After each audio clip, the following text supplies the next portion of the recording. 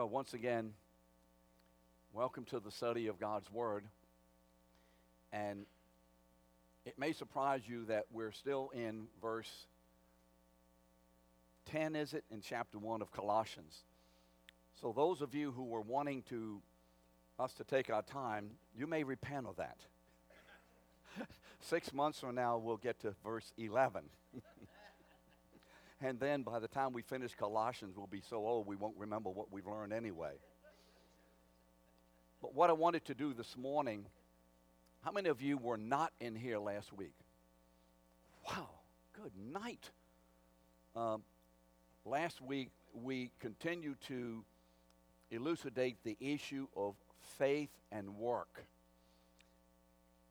And we connected our salvation and its continuance, our sanctification unto glorification, unto the end, our perseverance, continuance unto the end. Connected it with the necessity of our continuing in faith. And so what I think that did, I think it did something very good. I think it caused in some minds, and if it did in yours, please be honest to raise your hand, because I don't know whether it would have it in mind because I'm not on your side of this. But it caused in some minds to think, does that mean that we could in some way, using the non-biblical terminology, lose our salvation? Did it cause any of you to be more concerned about that issue of perseverance? Because I think there were questions. And so what I have said before, and I'll repeat it this morning, whenever we as believers discuss the issues of the faith, we must, as much as possible, do that conversation on the basis of using biblical terms.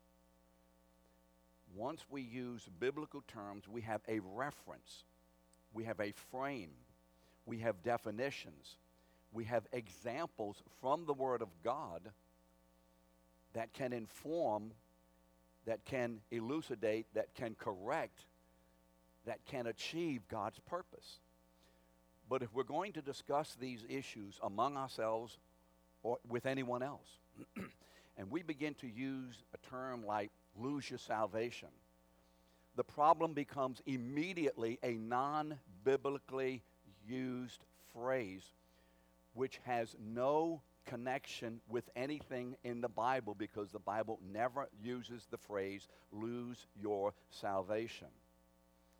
And so there is an understanding. I understand what you're trying to get at. But what we must do is get at this issue using biblical terminology. And so when I say the Bible doesn't say anything about losing your salvation, some of you will say, oh, I understand that. That's a term the Bible never uses. Have any of you ever found that term in the Bible? And then others will think, well, wait a minute. He said the Bible doesn't use that term. Therefore, you can lose your salvation. You see what goes on in our minds. And we have to be careful of thinking through and being not subject to these waves of interpretation or these waves of this is what he meant, this is what he said.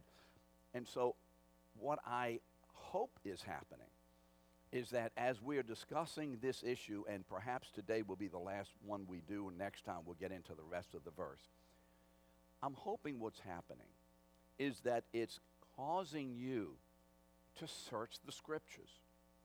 You remember the Bereans. Paul left Thessalonica and went down to Berea before going to Athens in chapter what of Acts?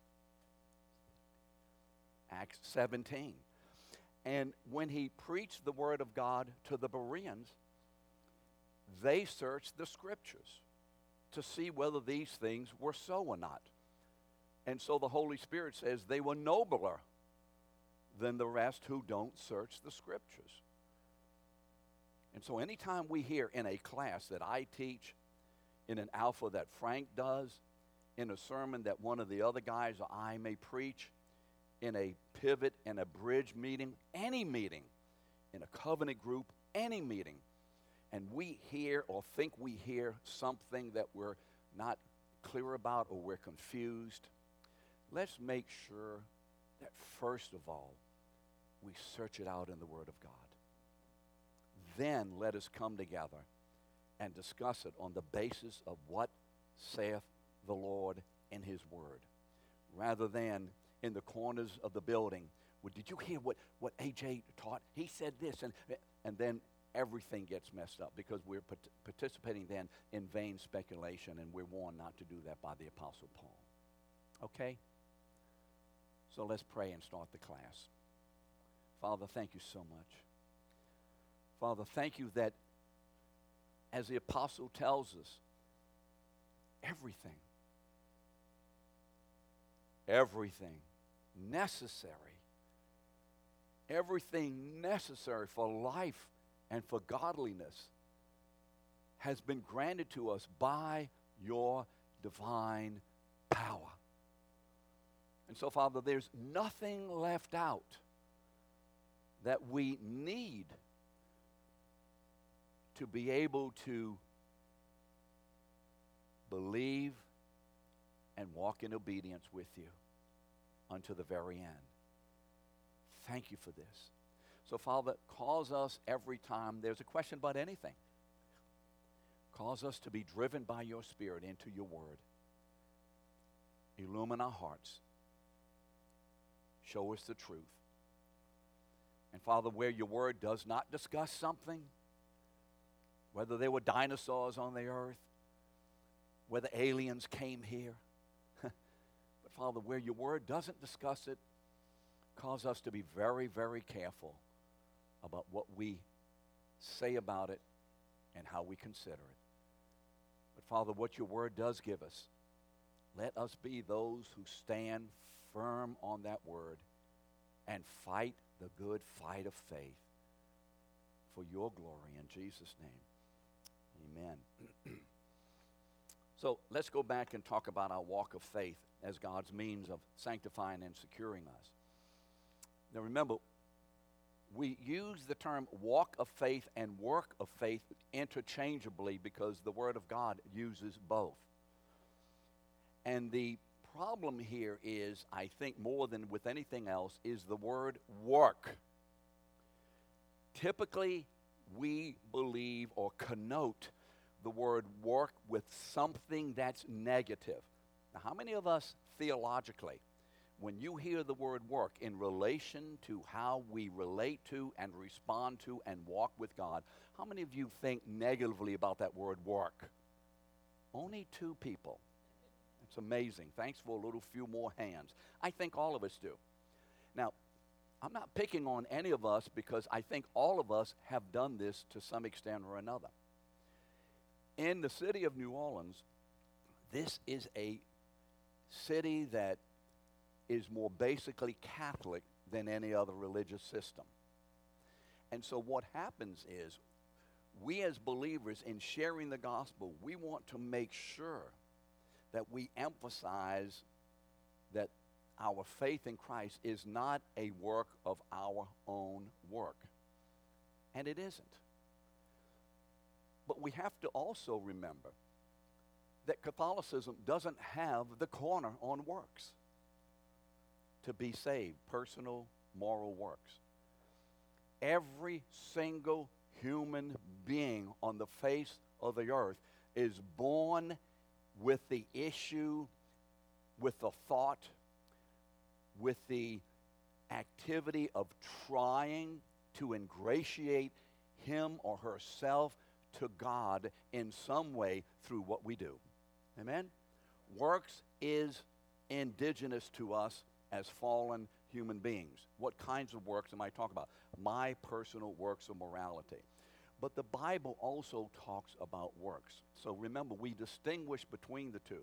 The works that are condemned, that none of us can perform in order to be or to be kept saved, or the works of unrighteousness. Remember, we've discussed that in a class or two. The works that the Bible approbates, that says this is the work that God approves and requires and is pleased about, those works are called works of righteousness.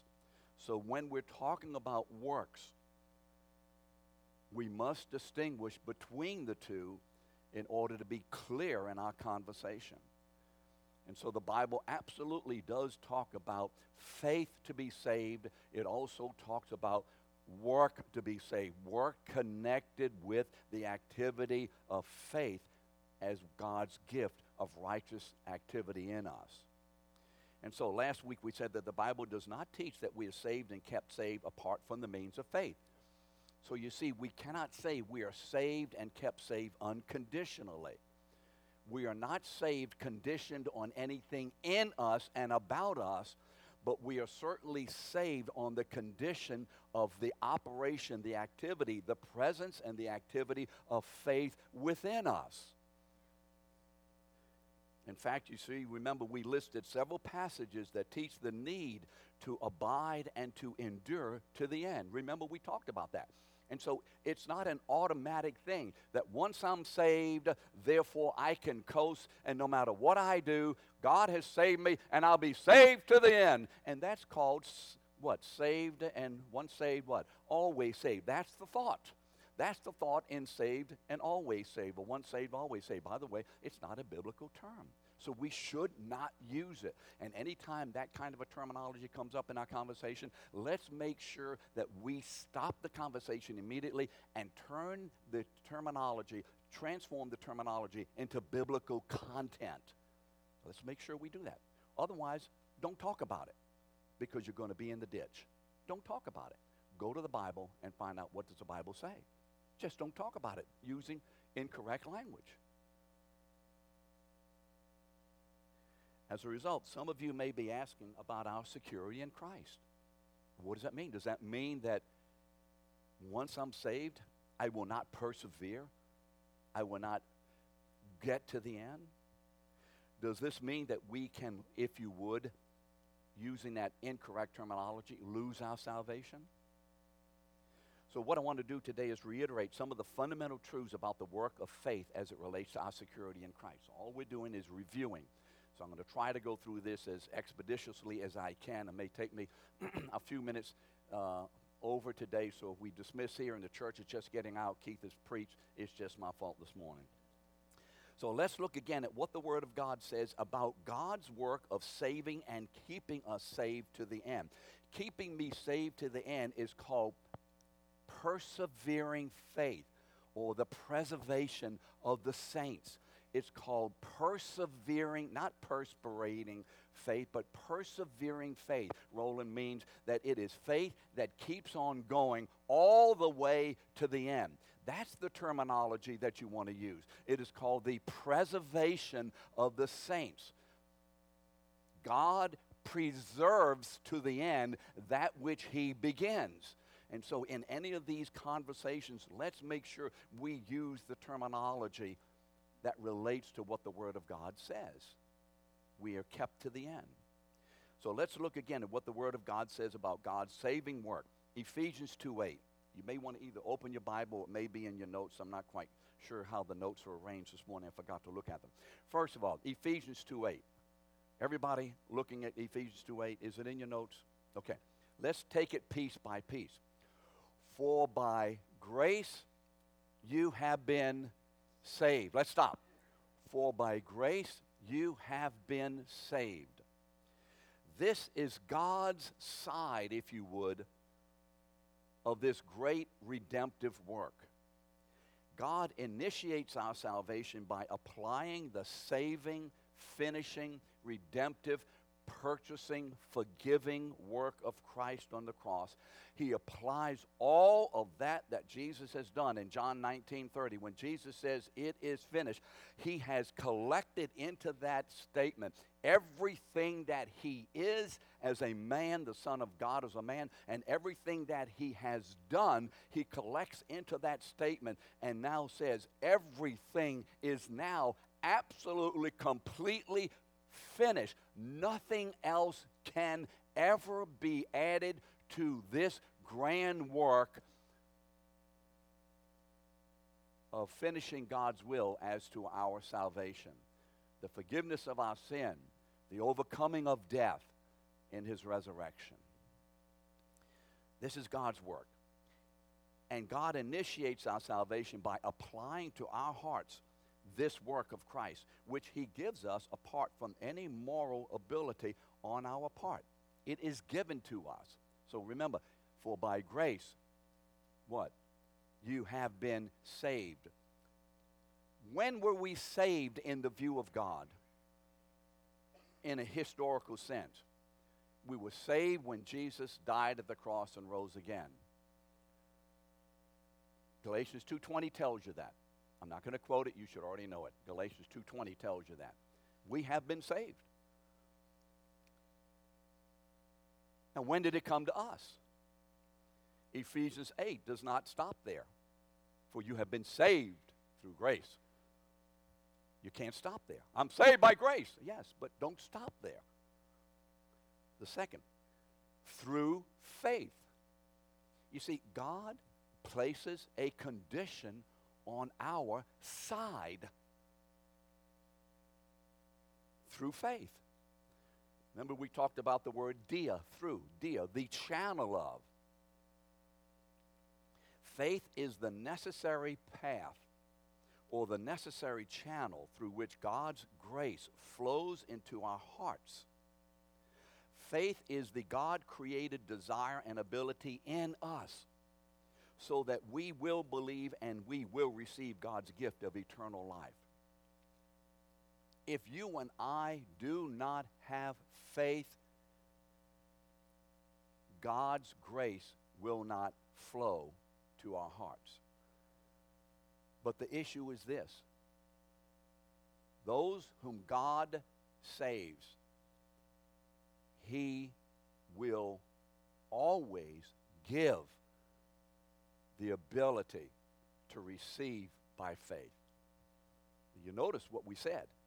We didn't make it any of our work or anything of us yet. Those whom God saves must have faith to receive. But you can't have faith apart from God giving it to us. And so it's not that God has saved you and is waiting for you to say yes to Jesus. That's not it. Those whom God has in his mind before the foundation of the world. What did I just quote? What verse? Before the foundation of the world, what? Ephesians 1:4. Remember that? Those whom he has saved before the foundation of the world, he's called us before then.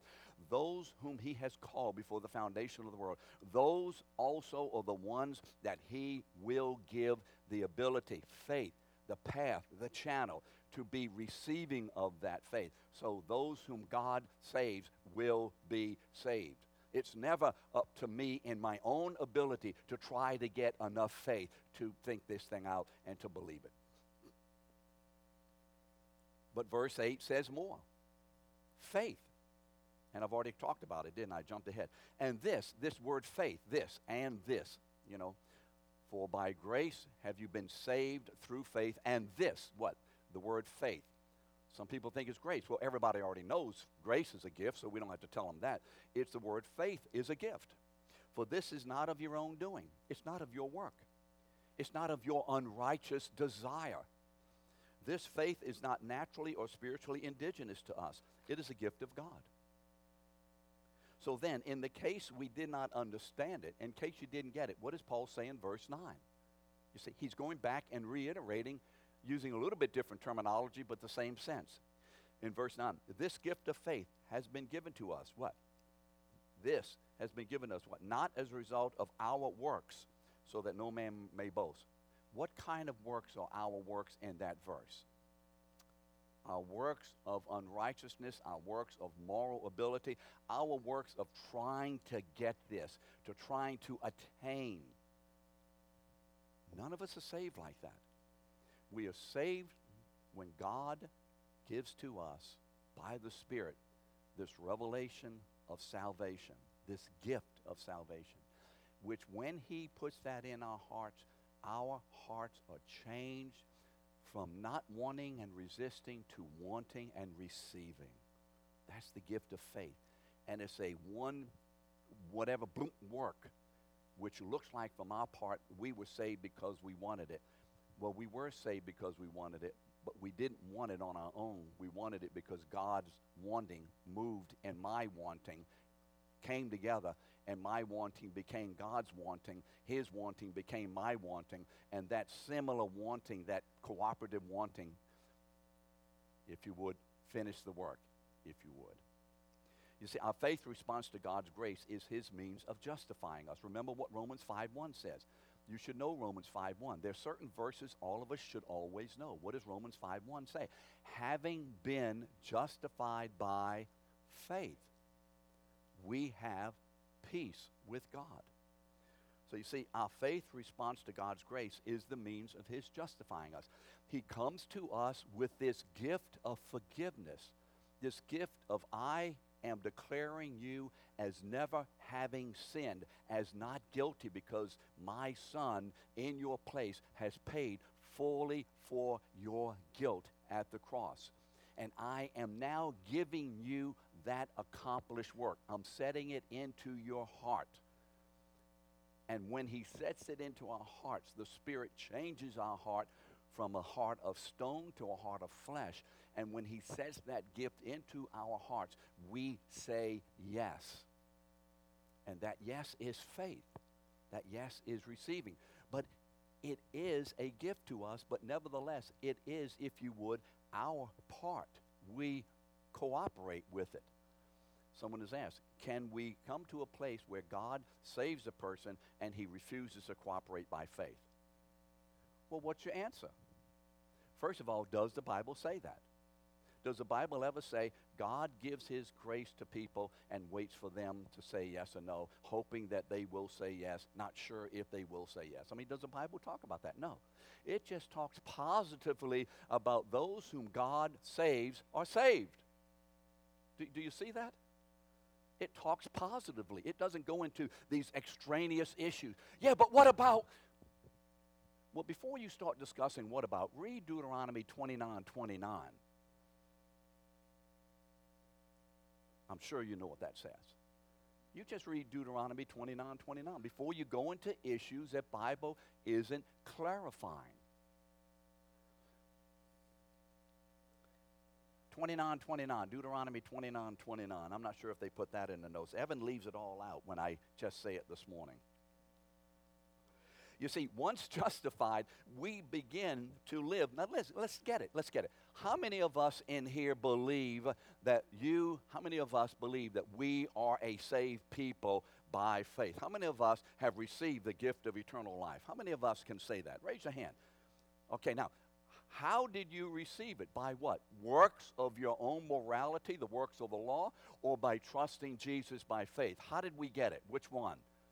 Trusting Jesus. How many of us trusted Jesus for this? How many of us tried to do the best we could, and we finally were perfect, and we finally kept the whole law, and now we say we can be saved? How many of us did that? None of us did that. So once we are saved, once the transaction, if you would, is completed in us, how are we to live? Once justified, we begin to live by the very same faith as God's image bearers. Remember 2 Corinthians 5:7, for we walk by faith. We walk by faith. We walk by faith. We were saved by recognizing our sin and our inability, by recognizing and receiving God's work of power to save us. We're kept saved. We're persevering. We are preserved the same way. We're preserved the same way by the same activity of faith. Now faith is actually mine and yours as a gift. It is ours personally. And now we have the ability to say yes or to say no to the will of God. Before you were saved, you had no ability to make any choice like that. You did not have that free will. But now we have a will that can say yes to God or no to God. How is this accomplished? How can we live by this faith? Look at what 1 Corinthians 3:9 says. For we are God's fellow workers. We're co-workers with God. You are God's field. You are God's building. You see, now in our faithful partnership with God, now that we're saved, we have been brought into a faithful partnership with God. We're working together with God. Our and his hands are clasping together. And we are working with God for the building of his temple. 1 Corinthians 16, remember, we're the temple of God. And we're working to build his temple with God in our faith cooperation with his Spirit. So it's not God who is building us as his holy temple. It is not we who are building ourselves up as a holy temple. It is God with us, in us, and it is we with God. All of God, all of us, together, we, God, together, we're building the temple. Amen? I've heard people say, all of God and none of me. Well, that's absolutely ludicrous. It's just, again, one of those terms that are not in the Bible. Don't use that kind of stuff. Don't use that kind of stuff. You know, God wants to radically eliminate everything of me. And no, it's crazy. God has joined himself into a partnership with us. Right? We have become partakers, partners of the divine nature. Did you read that? Where? Who said that? Who said we have become partakers of the divine nature? Somebody. Who said that? Does anybody know who said it? 2 Peter chapter 1 verse. What? What verse? No, I had to look it up then. We've become partners, partakers of God's divine nature. Our bodies have now become, by the Spirit, infused with the presence of God. So how do we know that we're able to endure to the end? How do you know you're going to endure to the end? Well, how do you know it? Can we biblically support the notion that once God saves us, we will persevere to the end, or endure? The Bible uses, depending on how the words are translated. How do we know? Can you support biblically the notion that now that you are saved, you will endure to the end? If someone says, you better be careful, James, you may not endure to the end. Bob, you better be careful because you may not endure to the end. What they're saying is you can, quote, lose your salvation, unquote. You may not endure to the end. Is that biblical? Can you support the notion that I can and I will endure to the end? You see, if you cannot, hopefully today will help. But we need to be able to support these thoughts that we have. And if we can't support them, allow the Holy Spirit by the Word to make adjustment and make correction. I've been corrected and adjusted so many times, by the spiritual chiropractor that, I'm just not nearly walking the same way I used to. And hopefully in 50 years from now, while I'm still teaching in here, I will be able to be even more correct. Some of you should have laughed at that one. I'll at least be in here. I may not be teaching every week, but every other week in 50 years. Probably I'll teach one week and it'd take me a week to, rest up and come back again. We have been given God's promise. Look at 1 Corinthians 1:8. Look at 1 Corinthians 1:8. Everybody's looking at 1 Corinthians 1:8. What does 1 Corinthians 1:8 say? He, who? God, Jesus, the Holy Spirit. He will, or does it say hopefully he will? Does it say he might? He will sustain you to the end. Guiltless, justified, you see, guiltless in the day of our Lord Jesus Christ. Guiltless, by the way, does not mean that you did not make any mistakes and that you did not sin on the way. It means that before God, having been justified by faith, God sees us as forgiven, even though he still sees us as sinning. God still sees us when we sin. He knows about that. But he sees us as forgiven and justified in that. He will sustain you to the end. But you see, he does not do this independent of our faith. Once you're saved, it doesn't matter what you do, you're going to get to the end, is an unbiblical understanding of what the Word of God says. It also doesn't say that once you're saved, if you sin and don't repent before you die, you're going to hell. It doesn't say that either. It doesn't say that. You see, it does not say that God does this independent of our faith. It doesn't say that. He does this, what? He sustains us. We are preserved to the end through faith, through our faith. It's ours and his. He has given it to us, but Joe, now that he's given it to you, brother, it is your faith to exercise. It's yours to do it. If I've been given the ability to speak Spanish, it's my decision to say, ¿Cómo está usted? It's my now decision to operate that way and to function that way. I can do it or I cannot do it.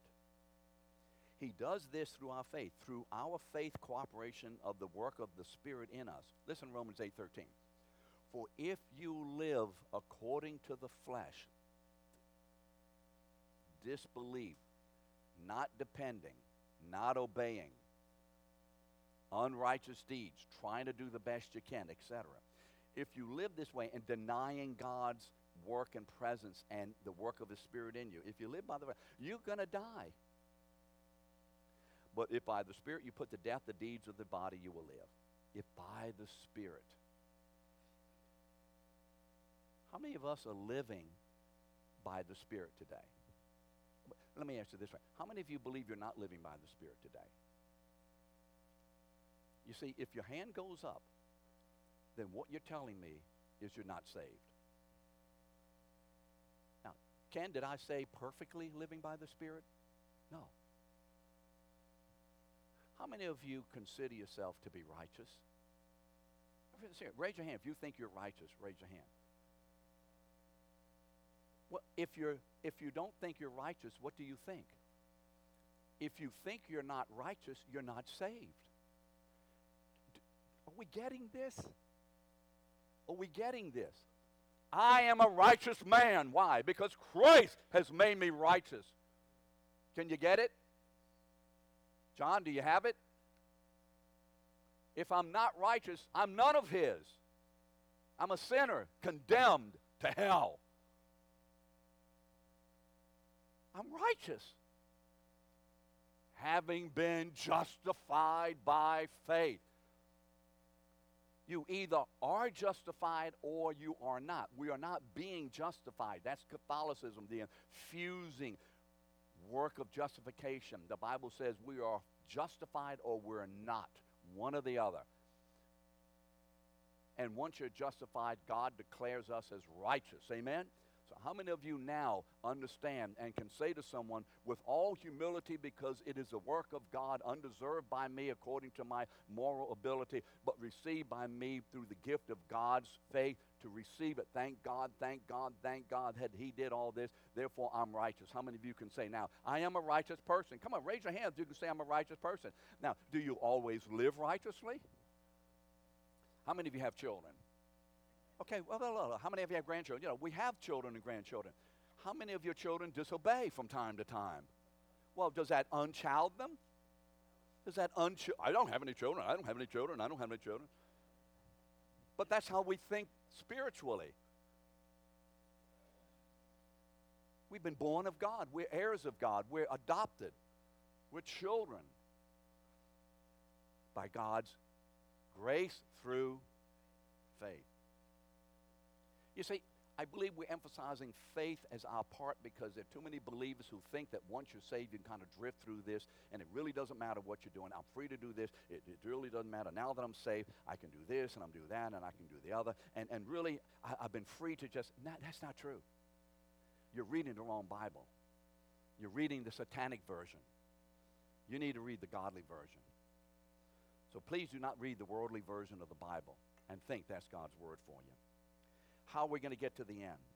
Paul has the answer, the same answer, Galatians 3:3. are you so foolish, having begun by the Spirit, by faith, are you now thinking you're going to be completed in your own works? You know, you started by faith. Now, how should we continue? By the same faith. So how can we persevere to the end? The answer is in Hebrews. So let's look at this as I go through it. And I think I can get, good night, look how much more I have here. Heavens alive.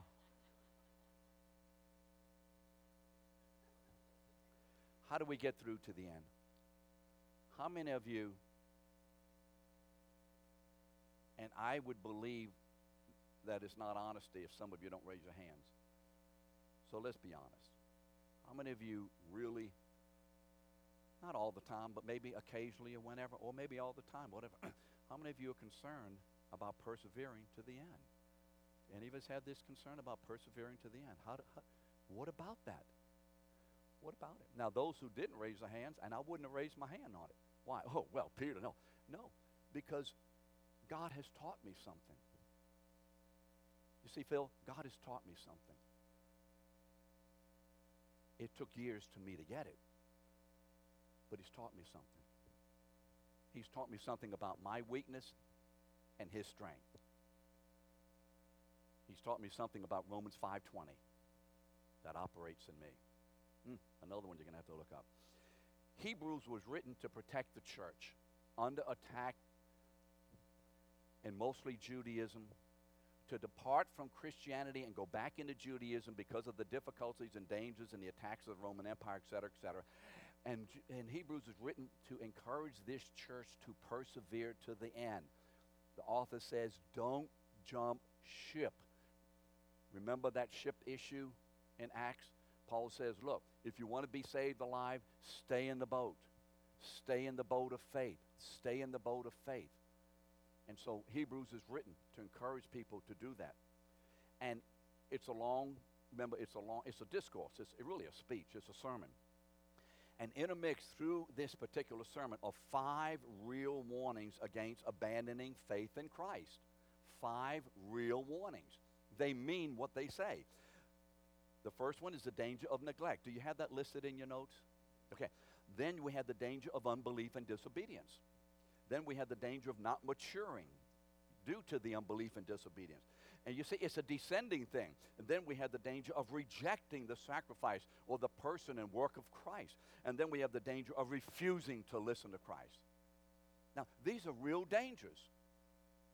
That if you do this, you are jumping ship. I don't believe, well, they're not believers or they're not this and that or that. Oh, no, I believe the Holy Spirit meant what he said when these words were penned. That if this happens to you, if this is your experience, you have jumped outside of Christ. You are now apart from Christ. Now, did it say that this is possible or not possible? Did it give any of that? No. It just simply says, if this is the way you're going to go, here's what the result is. So you tell your child, sweetheart, if you walk out to the middle of the street and that bus runs over you, you're going to die. Is that a real warning? Is it? Does that mean that your son will or will not do it? I can't hear you. No, it simply is a warning of a parent that you will genuinely die if you walk out in front of a bus. He's not inferring that they will or they will not. He's simply giving a warning in view of what is happening in their lives. So chapter 11, remember, it records the persevering victory of those who refuse to abandon their faith. Chapter 11, remember the hallmark of faith. By faith, by faith. And it sweeps history. And all of these people persevered to the end by what? Faith. By the operation of God's Spirit that had begun the good work, the continuing operation by God's Spirit in them. Then chapter 12, we're told how faith is preserved to the end. How do we do it? How can we be preserved to the end? By the way, this is not the only passage, but this would be a passage to help us. How do I know that now that I'm saved, I'm going to persevere to the end? How do I know? Well, let's look at what it says. Let me not jump ahead of myself. I am not going to get through this on time. Therefore, in view of all those people who persevered to the end, by the way, if they persevered, does that mean that we also can persevere? Yes. But in view of that, since we are surrounded by such a cloud of witnesses, these people in chapter 11, let us also, what does it say? First, lay aside. What does that mean? Decide to put off and put away. Make a decision by faith. Every, how many is every? All and any. Weight, what is a weight? An encumbrance, a burden that interferes with. Do your notes have this in there? Good. And sin, what is sin? Disobedience, failure to exercise faith in God. That's a whole realm in itself. What is sin for a believer? Is sin the activity of saying, oh, damn? Is that sin? Well, it depends. It depends. If it's said, generated by the Holy Spirit, and I'm saying it cooperatively with the Holy Spirit, it's not sin. If it's an activity of my flesh and my frustration, it's sin. You see, every sin is an activity of the lapse of faith. You can't sin by faith in Christ. You can only obey by faith in Christ. And so we were saved not because of what we did not or did do. We were saved by God's gift of faith. We are kept saved to the end, not because of the activities that we do, but by the faith we are flowing in by the Spirit. Do the activities matter? Wait until next time. People will say, well, Peter doesn't believe that we need to obey, and it doesn't matter. It matters, but how does it matter? It doesn't matter in one category, but it does matter in another category. Perhaps, perhaps not. We'll have to see. So he says what? Sin. What is sin? It's a lapse of faith in a particular category. How many of you have sinned this week, last week? Okay. How many of you didn't sin? And what is sin? Sin is an activity of my flesh against the will of God, and that means I have just walked out from faith in that particular issue, not from the faith in Christ.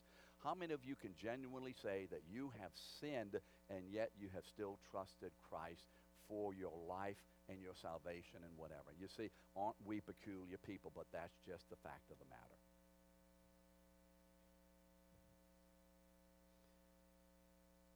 Let us run. What does that mean? The exertion of one's effort. You see, this is, look at how much stuff is on our side. He didn't just say, trust God, trust God, trust God, trust God. He doesn't say that. He says, do something and don't do something. Where am I on this?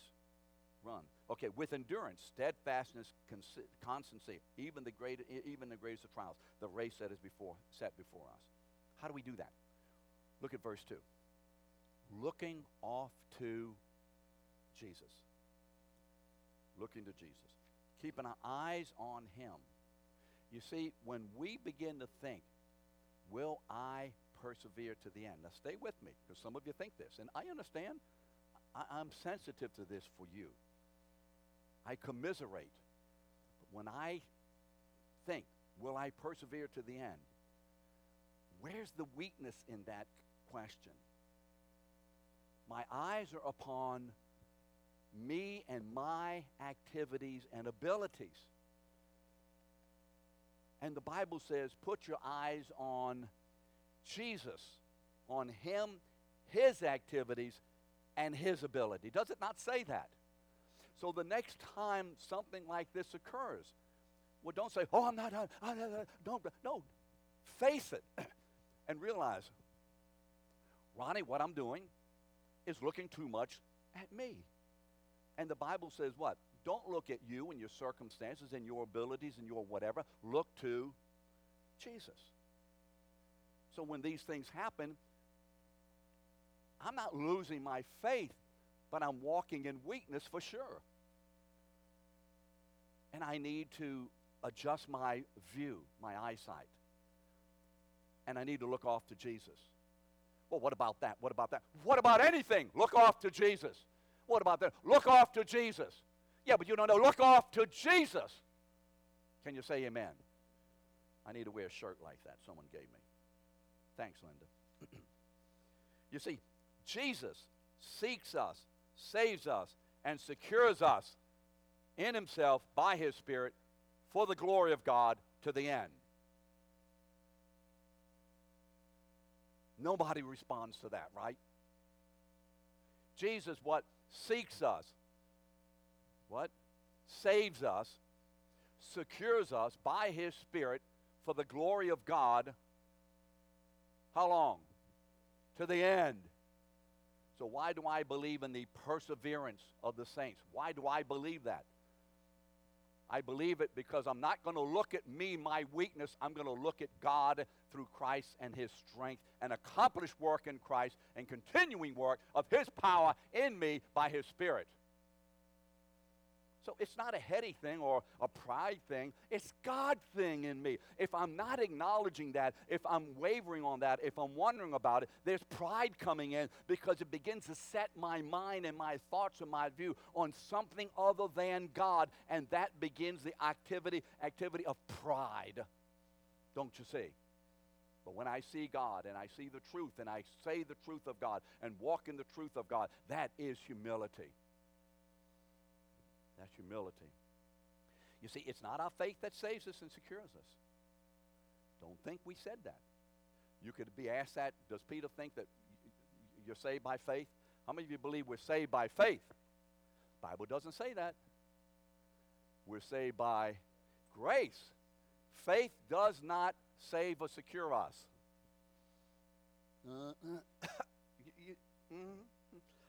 Faith is the gift of God's presence and work by the Spirit, enabling us to look to and to trust and obey Jesus, who seeks, saves, and secures us to the end. Faith is God's work in me to embrace that salvation that Jesus has saved. I am saved by the person and work of the Son of God on my behalf. Amen? Faith does not save me. So, but what does faith do? We have to be... so, let me, very quickly. He's the author of our faith. Where do we get our faith from? We got it from him. He is the perfecter of our faith. He brings it to completion. He brings it to maturity. We're saved by his power. Remember, all authority in heaven and earth has been given to me. I have a bunch of scriptures here. How do we get saved? Some people teach this. Everybody on earth has faith to believe. And it's up to that person to exercise faith to call upon Jesus. Now, where do they get the thought everybody has faith? Is that in the Bible? It's not in the Bible. Oh, but I know Romans 12, verse 3. You see, Peter, you forgot Romans 12, verse 3. Well, look at Romans 12, verse 3. Everyone, Paul's writing to whom? The church. Among you. To everyone among you. Saber, if you're saved, you are one of them. You are one of them, Rachel. You are one of them, Jeff. You are one of them, Tommy. Everyone, I say that everyone among you has been given what? A measure of faith. Wait. It was given. But what does Romans 10:17 say? For faith what? Faith comes. Faith what? Faith what? It comes. Oh, wait, it's not indigenous? If it comes, it ain't in me. It's got to come from outside of me. Faith comes. You see, the Bible doesn't say that we all have faith to believe in Jesus and we need to exercise that faith in order to get in the kingdom of God. It doesn't say that. It says faith is a gift. It comes. It has to be given to us. And everyone in the church who is saved is already a recipient of that gift. You see, we have screwy ideas out here. There'll be preachers who say, everybody has faith, everybody, and you have to exercise your faith, and if you don't, you're not saved. Well, there is an element of truth in that, because if you don't exercise faith, you're not saved. But to say everybody who has faith is incorrect, because the Bible doesn't say that. It simply says to the church, you guys have faith. And Romans 10:17 says faith comes. And they're just other verses, but we didn't put them all there. Jesus' purpose. My Father is glorified. Listen to this. I want to end with this. John 6:37. And Jesus said, all that the Father gives me will come to me. Will what? They will come to me. And whoever comes to me, I will never cast out. They will come, and I will not cast out. For I have come down from heaven not to do my own will, but the will of him who sent me. And this is the will of him who sent me, that I should lose nothing of all that he has given me, but raise it up on the last day. You see? So, why are we saved? Is this correct?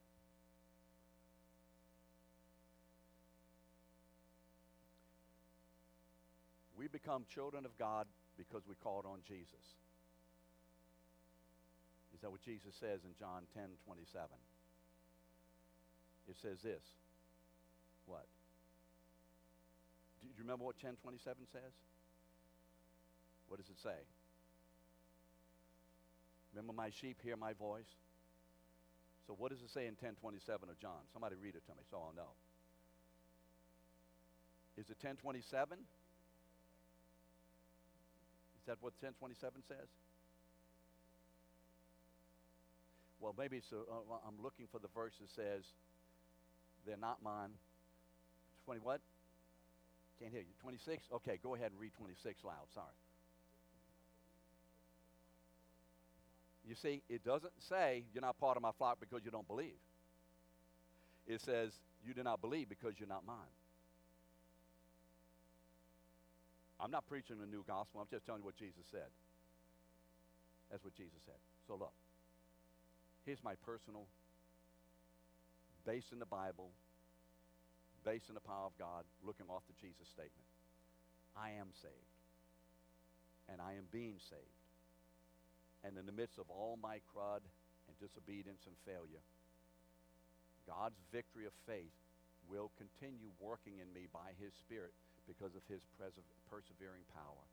And I will be kept by the power of the Spirit, saved to the end by faith. That not of my own, but is a gift of God. But I must exercise faith. Now, will I jump ship or not? I hope not. I think not. I'm not planning to. What happens if someone jumps ship? Do it and find out and write us a letter. I can't tell you. All I know is what I know, what the Bible says. Next week, Gene and I will be across the lake at Jeff's church, so if you would, please come back in here for a time of prayer. Jason and Evan will be in here for you in that time, and we'll continue with the work of pleasing God and rewards according to works.